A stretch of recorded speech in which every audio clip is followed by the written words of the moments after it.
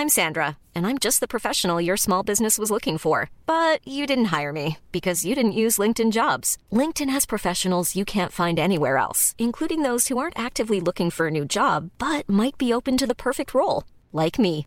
In a given month, over 70% of LinkedIn users don't visit other leading job sites. So if you're not looking on LinkedIn, you'll miss out on great candidates like Sandra. Start hiring professionals like a professional. Post your free job on linkedin.com/people today. Right, so welcome to the TARDIS, Donna. Now don't talk, I can't do your voice, so just listen. The TARDIS makes a lot of noises, some of them important, well, alarming. Well, downright dangerous if I'm honest. So let's run through them so you can recognise what they mean when you hear them. That's the engine starting up totally normal. That's the cloister bell. That's the TARDIS getting a like on Facebook. That's Captain Jack Harkness wanting me to call him pretending to be his mum so he can bail on a date that isn't going very well. That's the TARDIS expressing displeasure at the idea of Chris Marshall playing the Doctor. And that's the TARDIS toilet struggling to flush a big poo that I did. I'm sorry. I'm so sorry.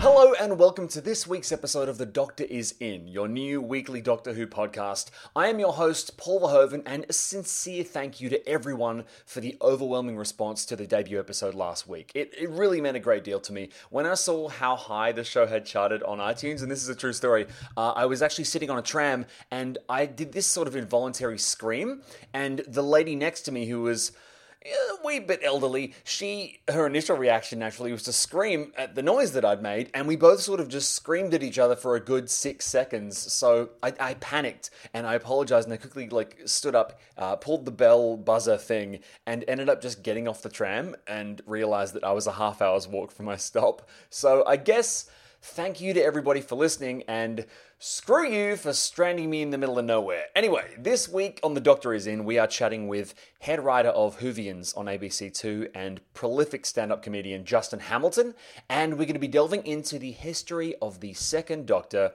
Patrick Troughton. But first, and I really can't believe we haven't come up with a better name for this segment, so I guess we're stuck with this one. It's time for Whose News Is It Anyway? Nope. Still hate it.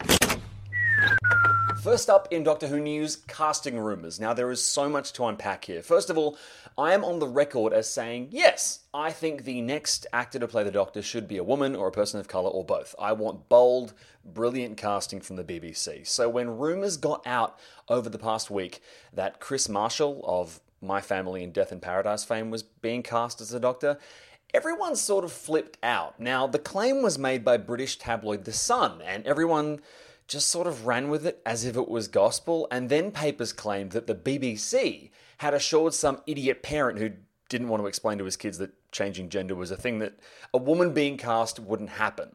Now, a few days back, another rumour leapt up. Apparently, Michaela Cole from British sitcom Bubblegum was going to be up for the role, which was actually claimed by the website The Nerdist. Now, Michaela was born in London to Ghanaian parents. She's a great actor, but she's also ticking all of the diversity boxes that I previously expressed I think should be ticked. Honestly, at this point, here's the upshot. Nobody actually knows, apart from the BBC. Here's my shortlist for who I would like as the Doctor. Idris Elba, first up. Amanda Abington from Sherlock.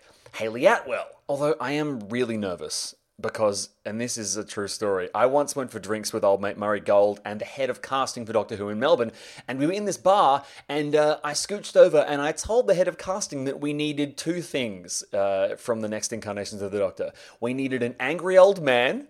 Sound familiar? And we needed a ginger at some point. And she looked at me, put her drink down and said, good points, both. And then we got Capaldi, so maybe the Chris Marshall thing is true. Oh God, what have I done? What have I done? Anyway, next up in news, the first Doctor is back. Now, do you remember how last week I referred to William Hartnell as a cranky old bastard filled with scorn? Maybe that's paraphrasing, but regardless, this season is going to see the First Doctor collaborating with the 12th Doctor in this year's Christmas special. Now, the details are obviously sketchy, but he will be played once again by David Bradley, who played William Hartnell in An Adventure in Time and Space. And he also played Argus Filch and Walder Frey, so let's just hope he doesn't invite the Doctor to a wedding of any sort. And now it's time to catch up with prolific comedian, head writer and news guy on Whovians, Justin Hamilton. Hello. Justin. Wait, before I say this, have you seen Guardians of the Galaxy Volume 2? Yes. I am consistently fascinated by how these things have become mainstream. And the Doctor Who fandom, as fans of it was off TV for a long time, wasn't it? Yeah, absolutely. And did you feel any kind of sense of resentment? Resentment's not the right word, but do you feel any sense of where were you when we needed you towards people who jumped on, in the 2000s? Yeah, it's interesting, isn't it? I definitely am a bit. Oh, look, I'm like, the more people in the merrier. I love it that there's more people watching it. I love it that there's more people involved in it. I do. You know what? I think maybe when I was younger, I would have been a little bit like, yeah, don't try to tell me how this goes. But now I just kind of am quite entertained by, I remember a few years ago talking to a couple of AFL players who were explaining to me that the reason the Spider-Man reboot didn't work was the main reason was because they didn't have the line of with great power comes great responsibility. And I remember looking at these muscular dudes thinking, how do you know that? How do you know that? Yeah. Yeah. And I remember my 2004 comedy festival show, I used to start off by telling the audience I'd say, hey, some of you might not know me, but I'm gonna tell you my origin. And I would then say, I was raised by a loving family in a pretty big city, and they took me to the opera one night, and when we were leaving, a gunman killed them. And back in 2004, sometimes you would get to the bit where you were becoming Batman before anyone realised what you were talking about. Oh, Jesus. I would hazard a guess now. I would say, I'm going to tell you my origin, and people would say, is this Batman? Yeah, exactly. Or they'd roll their eyes because they go, well, which iteration of Batman is this? Is this the shitty Zack Snyder one with the... Oh, God, that was awful. But you're right. I feel we're in the middle of this weird nerd renaissance where where it's not a dirty word anymore. And you look at Doctor Who fans now, and they are just like... There are Doctor Who fans in every single demographic. And have you seen that reflected in, the studio audience of the show? Have you seen it reflected in people that have come up and, talk to you about the show nowadays? Yeah, well, I feel like to be honest, and I mean this with actually a lot of respect and love, but I feel like the audience looks exactly how I think they should look, which is, they turn up in costume, and I guess within that there are different shapes, sizes, and colours, which is which is wonderful, isn't it? Like, it's such a wonderful thing to see, and I also think. I think Doctor Who, especially since they've brought it back, has been. I think people forget that it's family entertainment, and I think it's been really strong in the way that it's portrayed. Different sexes, different sexual persuasions, and I think it's been quite subversive in a very subtle kind of way, and I think that's I think we are definitely seeing more of that. But it's like especially when you talk to people who are Doctor Who fans now, you've got people who are politicians, you've got people who are you've got someone like Will Anderson, who's the host of Gruen, who's a massive Doctor Who fan. You've got all sorts of. I know heaps of women that are into it. I don't think I knew any girls that were into Doctor Who when I was a kid. I'm not saying that they weren't out there, but I just didn't know any. Yeah. And I love it actually. I really love it, and I'm a firm believer in family entertainment, especially where kids are involved.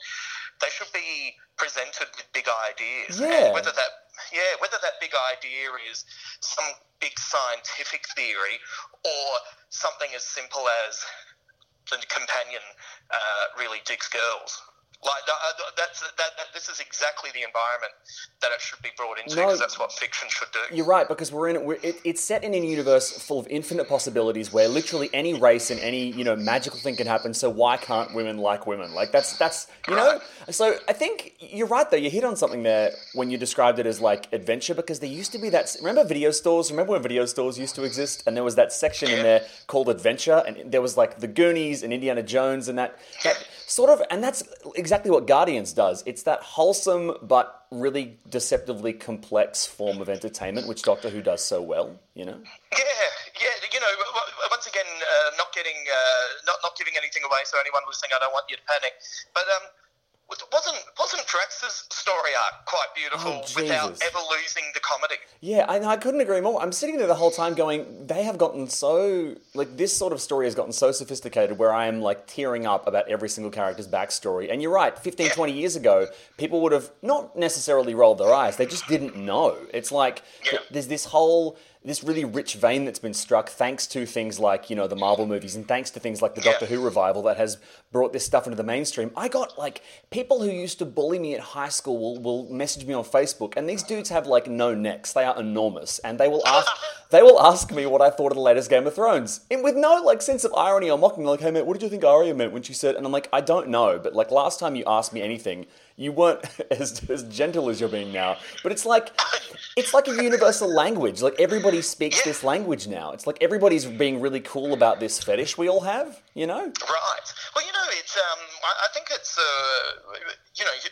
one of the things that humans are really good at doing is being astounded and then just accepting it. And when I say good at it, I don't know if it's necessarily a good thing. Like, I think it's a coping mechanism for when tragedy strikes.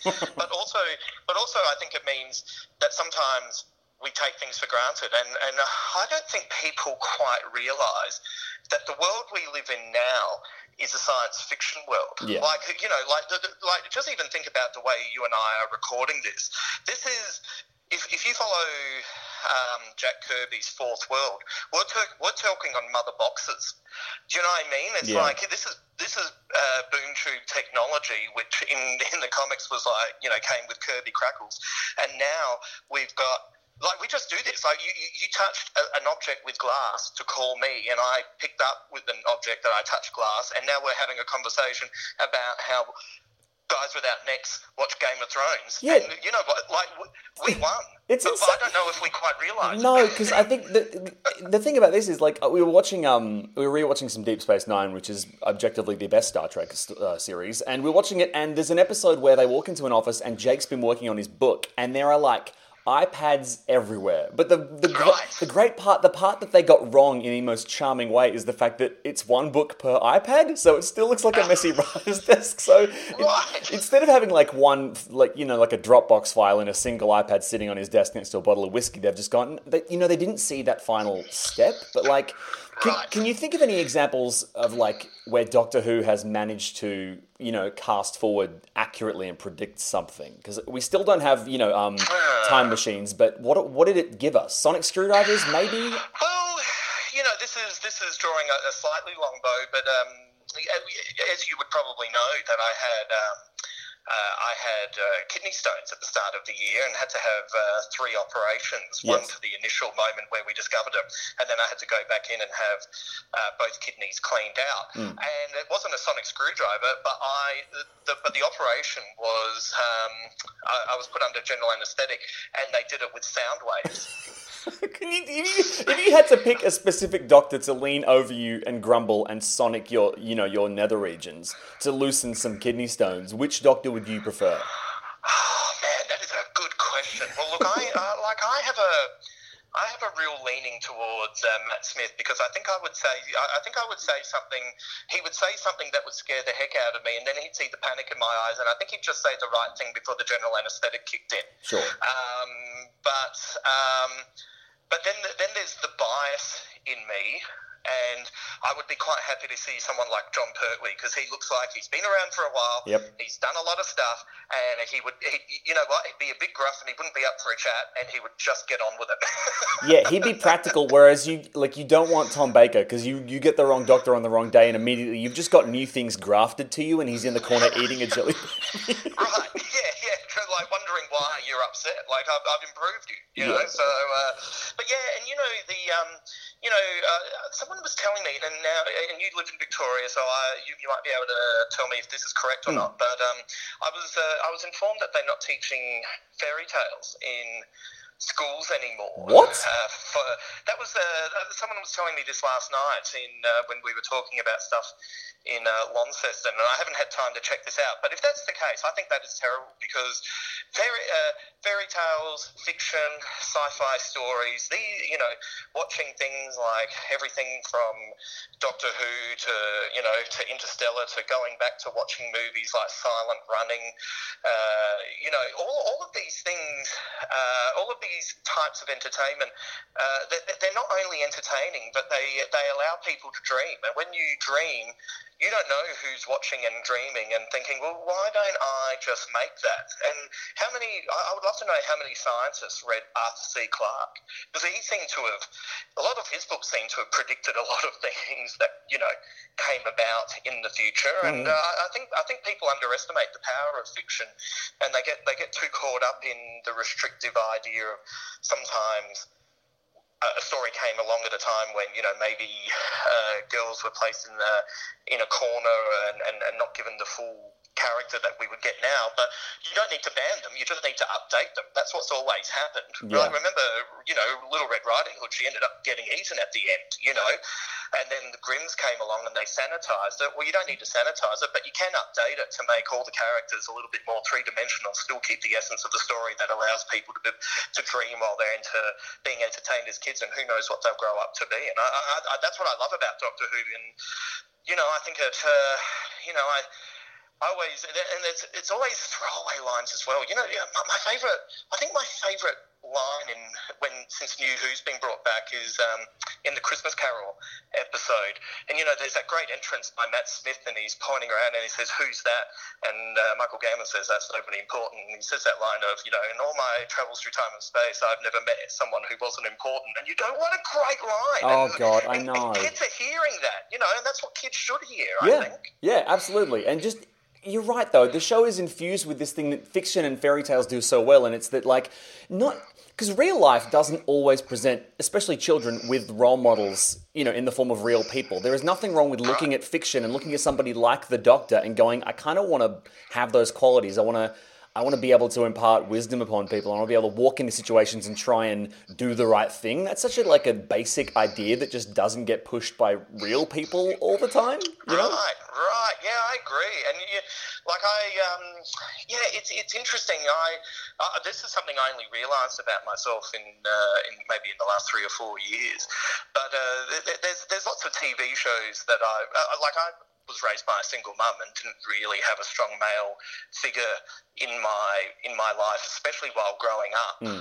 Or maybe there were a couple of friends' older brothers or things like that, but they were kind of a bit transient. And I would gravitate towards certain shows that would have certain male leads, and I felt like I would learn a lot from really well-written characters. And you could say, well, that's ridiculous, they're fictional. But the great thing about a fictional character is you get the quiet moments that you don't get in real life with people. So in many ways, you can actually know them better than the friends that you actually spend time with, and you can learn from them in the process. And I'm fascinated by the power of fiction, the power of the word, and what you can do with it, because I think it can be quite extraordinary. Do you think that's what's happening with Doctor Who? All the fans are getting together and kind of just chilling out, geeking out about their cool space dad? Do you think? Maybe, I don't know. I think the great thing about it is a lot of people get a lot of different things out of it, and none of that is incorrect. I've been enjoying this season. I felt like you know, the writers always say that writing Doctor Who's the hardest thing that you'll ever write, and there's times when I've thought, you just stop telling me that. Like, yeah, like it looks hard. Like, don't, you know, there's a massive gap between Neil Gaiman's brilliant first episode and his lost its way second episode, and I love Neil Gaiman, and it kills me to say that, but you know, I think I liked a lot of Moffat's stuff for a while, and then I think he really did a disservice to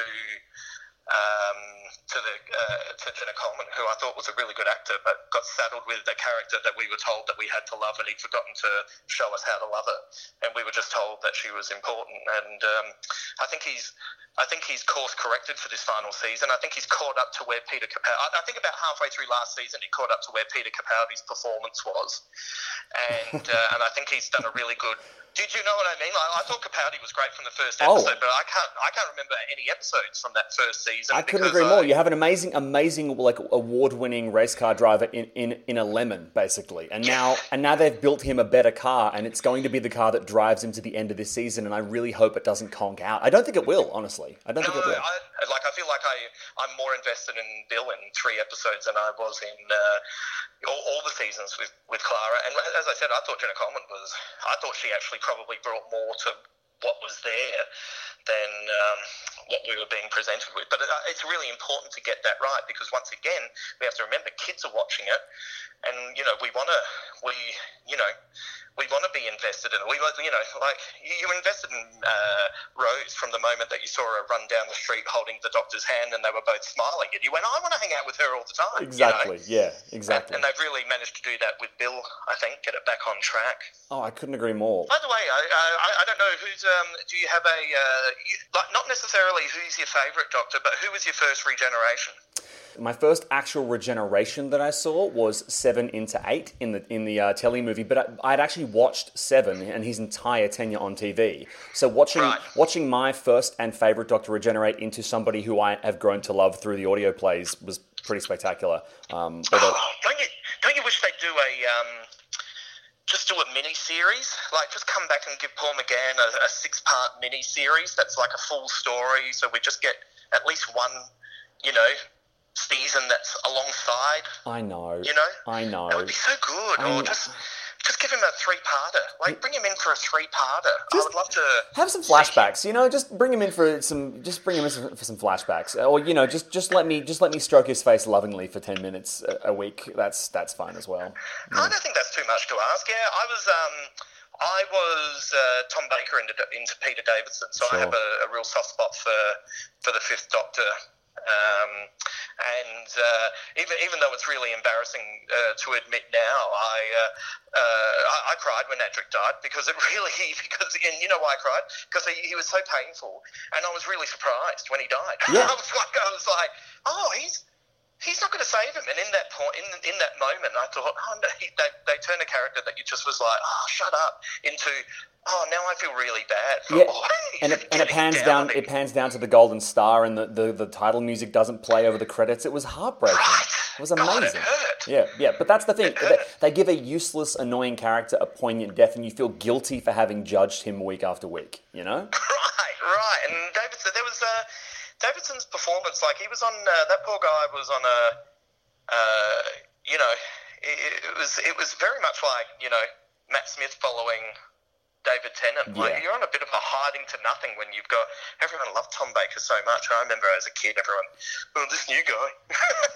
Once again, too young. Lots of people complaining that he was too young. Exactly. So, and then just before you go, I'm also curious, do you have a leaning as to what you want the Doctor to be next, or who you would like it to be? I have a theory about the Doctor that is absolutely unfeasible and awful, because I have made no secret that I would like... I actually kind of want Amanda Abington to be cast as the next Doctor. She played Watson's wife, you know, that amazing assassin from Sherlock. I think she'd be amazing. I think dream scenario Idris Elba. He's too busy. But I had this weird theory that imagine Idris Elba like a Doctor who could punch on. That would be great. The last Doctor that punched on was Pertwee, so I think it's got to be you know like a. I think we need Idris Elba. I think we should get Idris Elba. I think we've earned it. Or do you have him play against type? Do you have him look like he could bruise on, and then it turns out he just works everything out intellectually while everyone's being intimidated by his incredible physique and his stunning good looks? I think that's it. And I also would like to see Idris Elba in Bessie. I think that'd be a nice, just a nice callback, Oh, yeah. Well, look, I think I'm just up for, I don't care who, I just, they pick, but just, roll the dice. Take a big swing. That's what I reckon. I agree. Well, we've probably got a few weeks until they announce it, and then the internet's going to be on fire. But until then, we're going to keep watching and enjoying the show. So, Justin Hamilton, thank you so much for the chat, and I'll talk to you soon, all right? That sounds great, mate. Thank you. See you, mate. Bye. Bye. Time now for Doctor Who Cliff's Notes, the segment where we give you a beginner's guide to a classic Doctor. Now, just in case you're, held at gunpoint by a madman in a clown mask, and he's like, "What hat did the second Doctor initially wear?" And you'll say, "Stovepipe, he wore a stovepipe hat." And the clown will yell, "Actually, it doesn't have a flat top and is therefore not a conventional stovepipe, though I will accept that answer." And then he'll shoot you in the leg and leave because, he's a clown. He's unpredictable. Wow, that got weird fast. Anyway, that's actually perfectly on point for this installment of Doctor Who Cliff's Notes. Imagine this, okay? You love Doctor Who, and you watch it to see crabby old William Hartnell, who had fairly hectic issues with the producers of the show behind the scenes.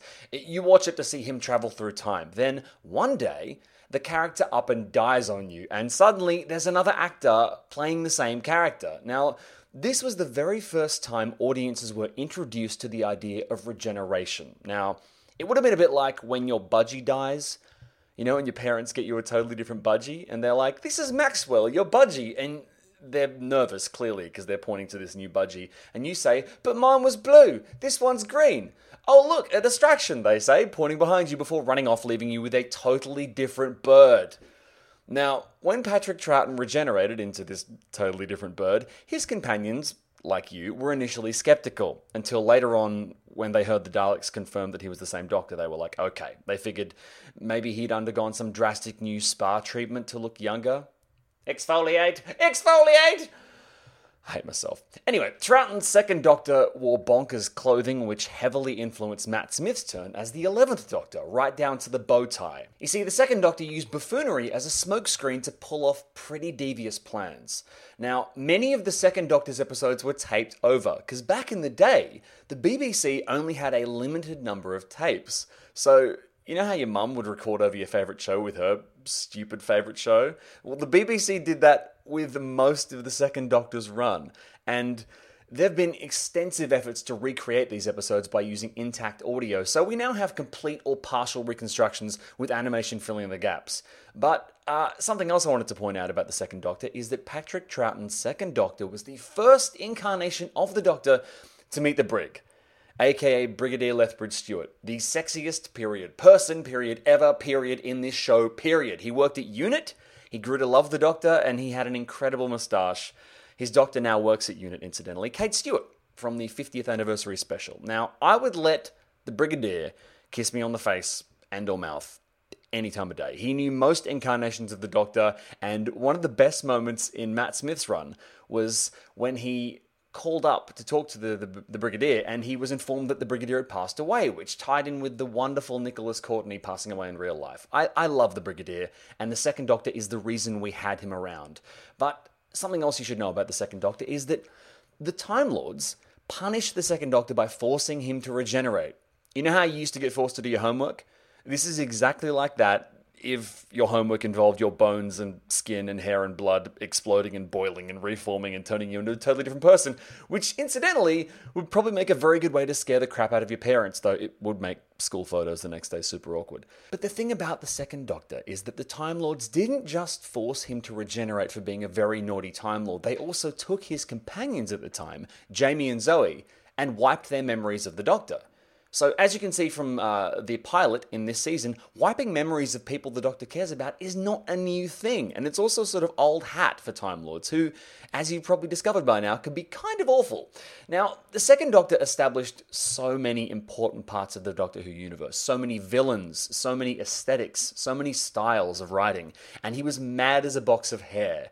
I absolutely love him. Now, there are so many great episodes to watch with the second Doctor in them, but the ones I would recommend would be Tomb of the Cybermen, which I think might get a bit of a callback this season. The Ice Warriors, again, an introduction to a wonderful villain, and there will be some Ice Warriors in this season as well. The Invasion and the War Games. Now, next week we are looking at Pertwee, which is coincidentally exactly the same noise one makes if one gets one's delicates caught in one's fly of one's trousers. Sadly, that is all the time we have for The Doctor Is In this week. I do hope you enjoyed the episode. Thank you so much for listening, everybody. And if you haven't already, please head across to iTunes and leave a rating, subscribe, leave a review, all that other good stuff. It's always super, super helpful. Extra special thanks to my very special guest on today's episode. He was wonderful. Justin Hamilton, head writer of ABC2's Whovians. You can also follow him on Twitter. And also, something very, very exciting is happening next week on The Doctor Is In. I'm going to be chatting with Sarah Dollard. She writes the third episode of this season, Thin Ice. I've just got so much to ask her. If you have any questions for Sarah, please, hit me up on Twitter at TDIIPod. That's right. I actually have a Twitter account for this podcast, and the handle is absolutely awful. Anyway, I'm really enjoying doing this show, and thank you so much for telling me how much you're enjoying it as well. I will see you bright and early next week at the start of the week for episode 3 of The Doctor Is In. See ya.